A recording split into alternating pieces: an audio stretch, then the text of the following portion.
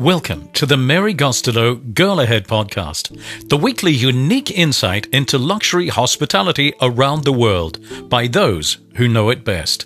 Produced by Allmont Global and brought to you by Barbados Tourism and Marketing.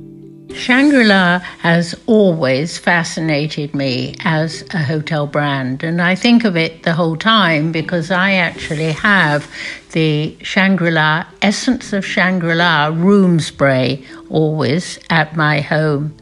It very nearly, back in 1971, had another name when Robert Kwok, who was starting his first hotel, which is now Shangri-La Singapore, almost called it after the street outside Orange Grove Road, instead of which he was persuaded to call his hotel group Shangri-La.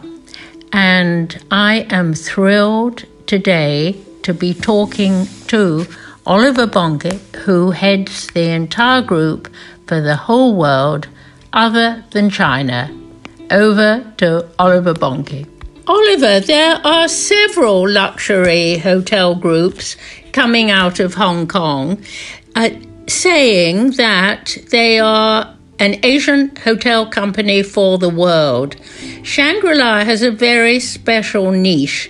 How do you differentiate Shangri-La? It's a great question. Shangri-La is a company that, if you look at its DNA, was founded on inclusion and care. Robert Kwok, when he opened the Shangri-La in Singapore, he opened it very much with the vision in mind of having a luxury hotel that is open for everyone.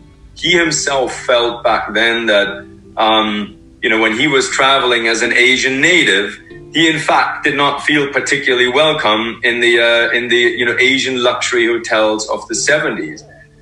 No names to be mentioned.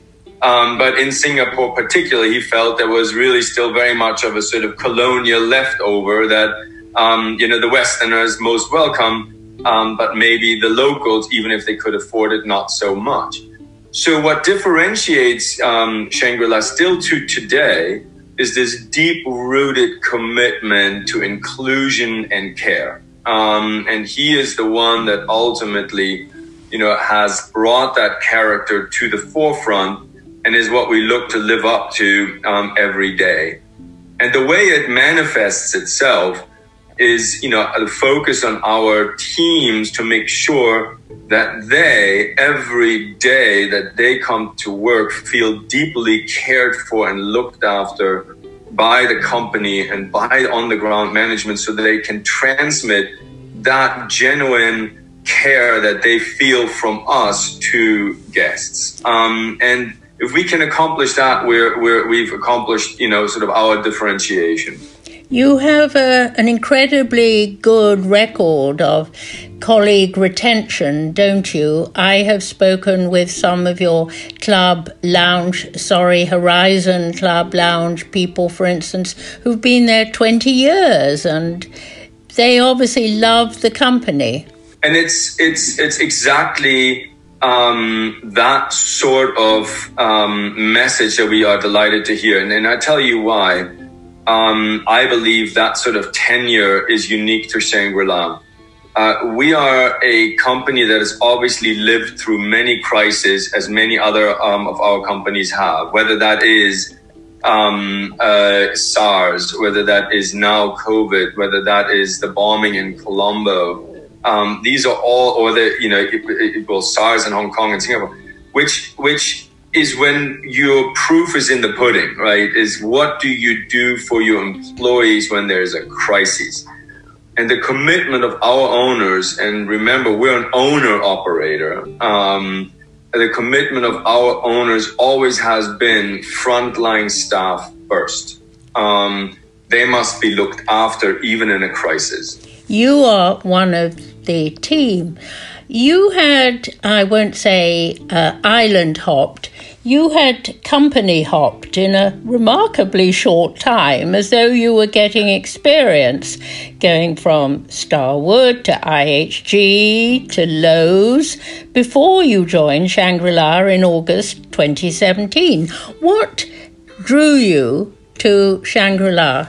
You know, having spent 4 years in Singapore with Starwood, I absolutely fell in love with the ethos of Asian hospitality and Asian management, and in particular also the power of the future of Asia. You know, there is no doubt that, you know, Asia, whether it is China or Southeast Asia or other parts of Asia, are very much the engine, not only of the global economy, but also of global travel, both as a destination as well as a source. And Shangri-La as a company, to me, having competed against it in the past, I've always admired, you know, with the relentless commitment to quality, you know, that beautiful soft touch service that just kind of goes, you know, through you like a warm shower.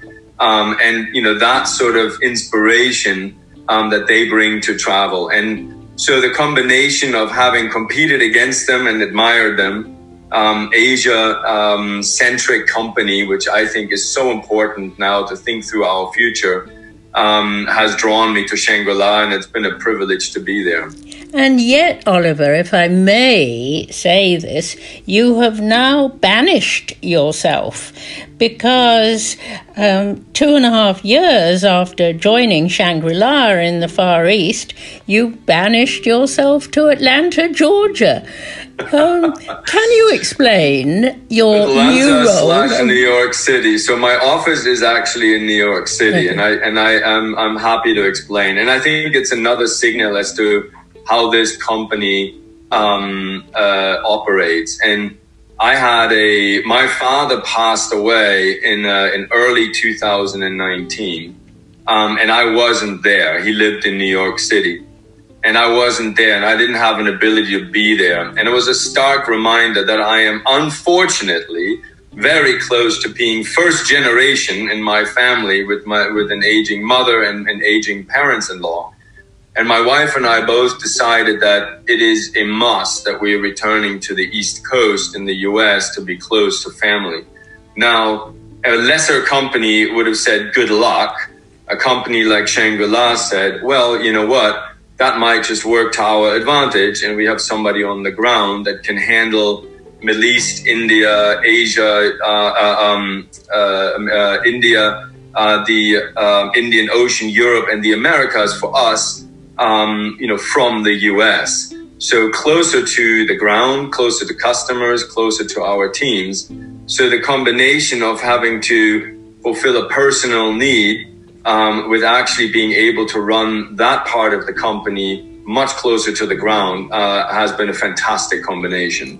I am envisaging you now as George Bernard Shaw on the cover of the My Fair Lady record, where George Bernard Shaw is holding strings for all the Pygmalion type characters, because you have one of the most difficult hotel roles in the whole wide world now. How can you combine west coast of Canada, for instance, right through, well, perhaps no longer now, through to the southern point of the Maldives, but you have India, you have the glorious reopened Colombo Hotel, you have the fun London Hotel, which has become the world centre of marriage proposals up on the rooftop.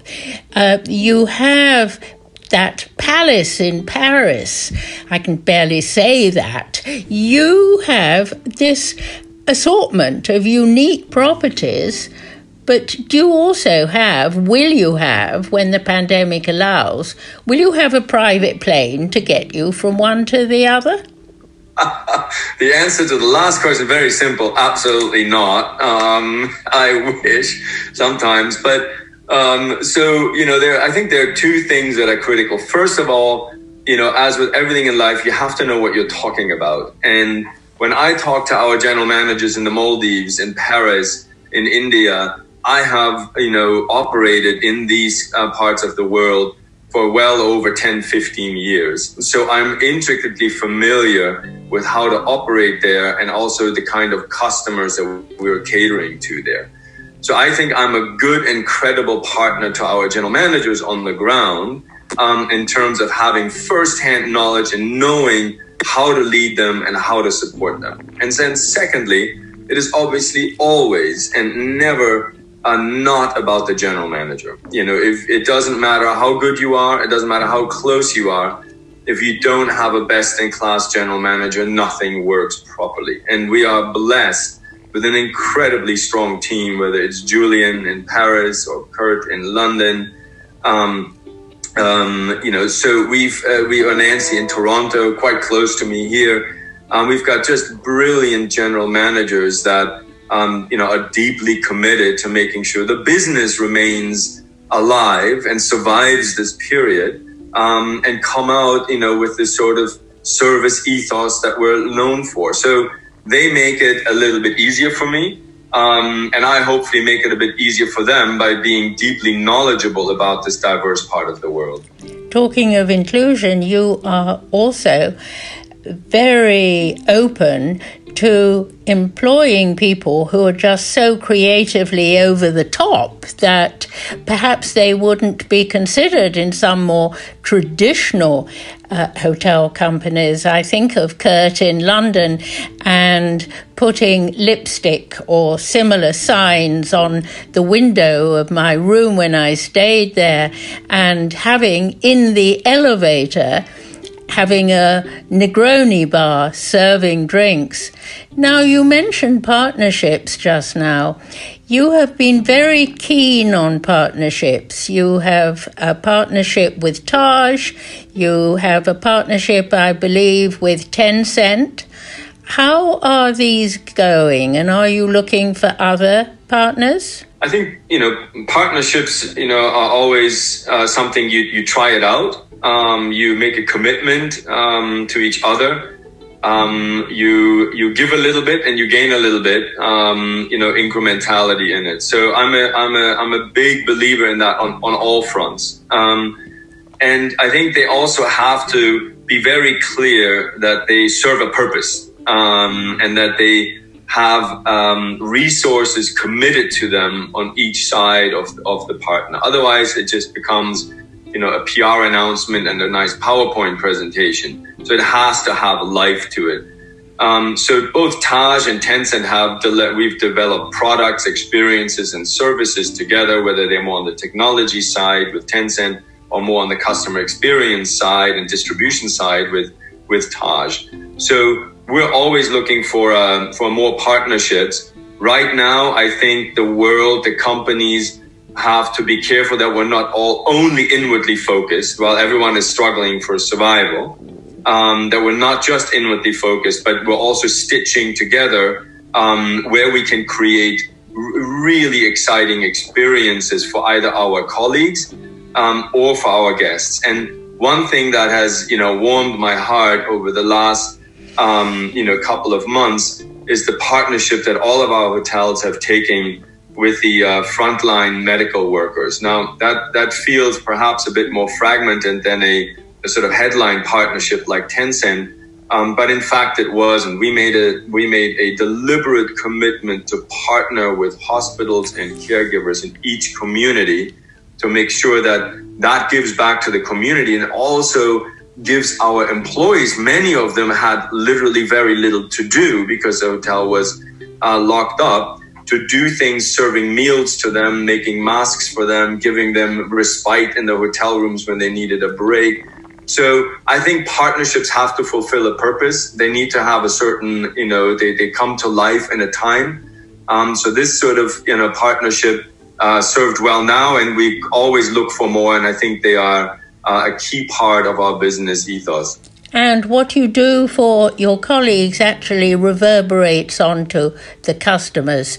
And I heard an interesting talk by trend spotter Daniel Levine out of New York last night, who was saying that hotels in general will have a challenge because it used to be that consumers looked up to fancy hotels, and now their homes are so fancy and getting fancier the whole time. What are hotels going to be able to offer? What is your answer to that? I think if you have to give people a respite, from whatever it is they need a respite from. Whether it is a romantic, getaway, which may create a different environment around you with you and your partner or spouse or whoever it is you travel with that you wouldn't have at home, no matter how plush and lush your home may be. Going out and spending time as a respite with those you love, I think will always be there. The second thing is, I think a deep sense and ability of discovery. Discovering new things within your own four walls is not that easy to do, no matter how nice they are. But a sense of discovery in terms of a personal experience. Perhaps being spoiled, perhaps being surprised, like you've just mentioned in London, where you go to a place that is going to inspire you and do something that in your own four walls would not be. So I think it's about experiences, respite, and inspiration. Oliver, quickly off the top of your head, what would surprise you right now if you were to be taken by drone to ABC, an anonymous hotel that is not Shangri-La? Two things. One is design. Give me something I look at that I'm inspired by, and I feel and see somebody's put effort into the design. Everything I touch and see has purpose and has been thought about. That would make me jump for joy. Second is give me something on the culinary side that I could not get somewhere else. Thank you, Oliver Bonkert, for sharing thoughts about the caring side and the quality side of the Shangri-La brand. And now I am inviting you to look forward to next week when we have another great hero of the luxury hotel world, Neil Jacobs, visionary CEO of Six Senses, growing around the world very fast. See you next week. You've been listening to the Mary Gostelow Girl Ahead podcast, produced by Allmont Global and brought to you by Barbados Tourism and Marketing. Join us next week for another extraordinary insight into the world of luxury travel.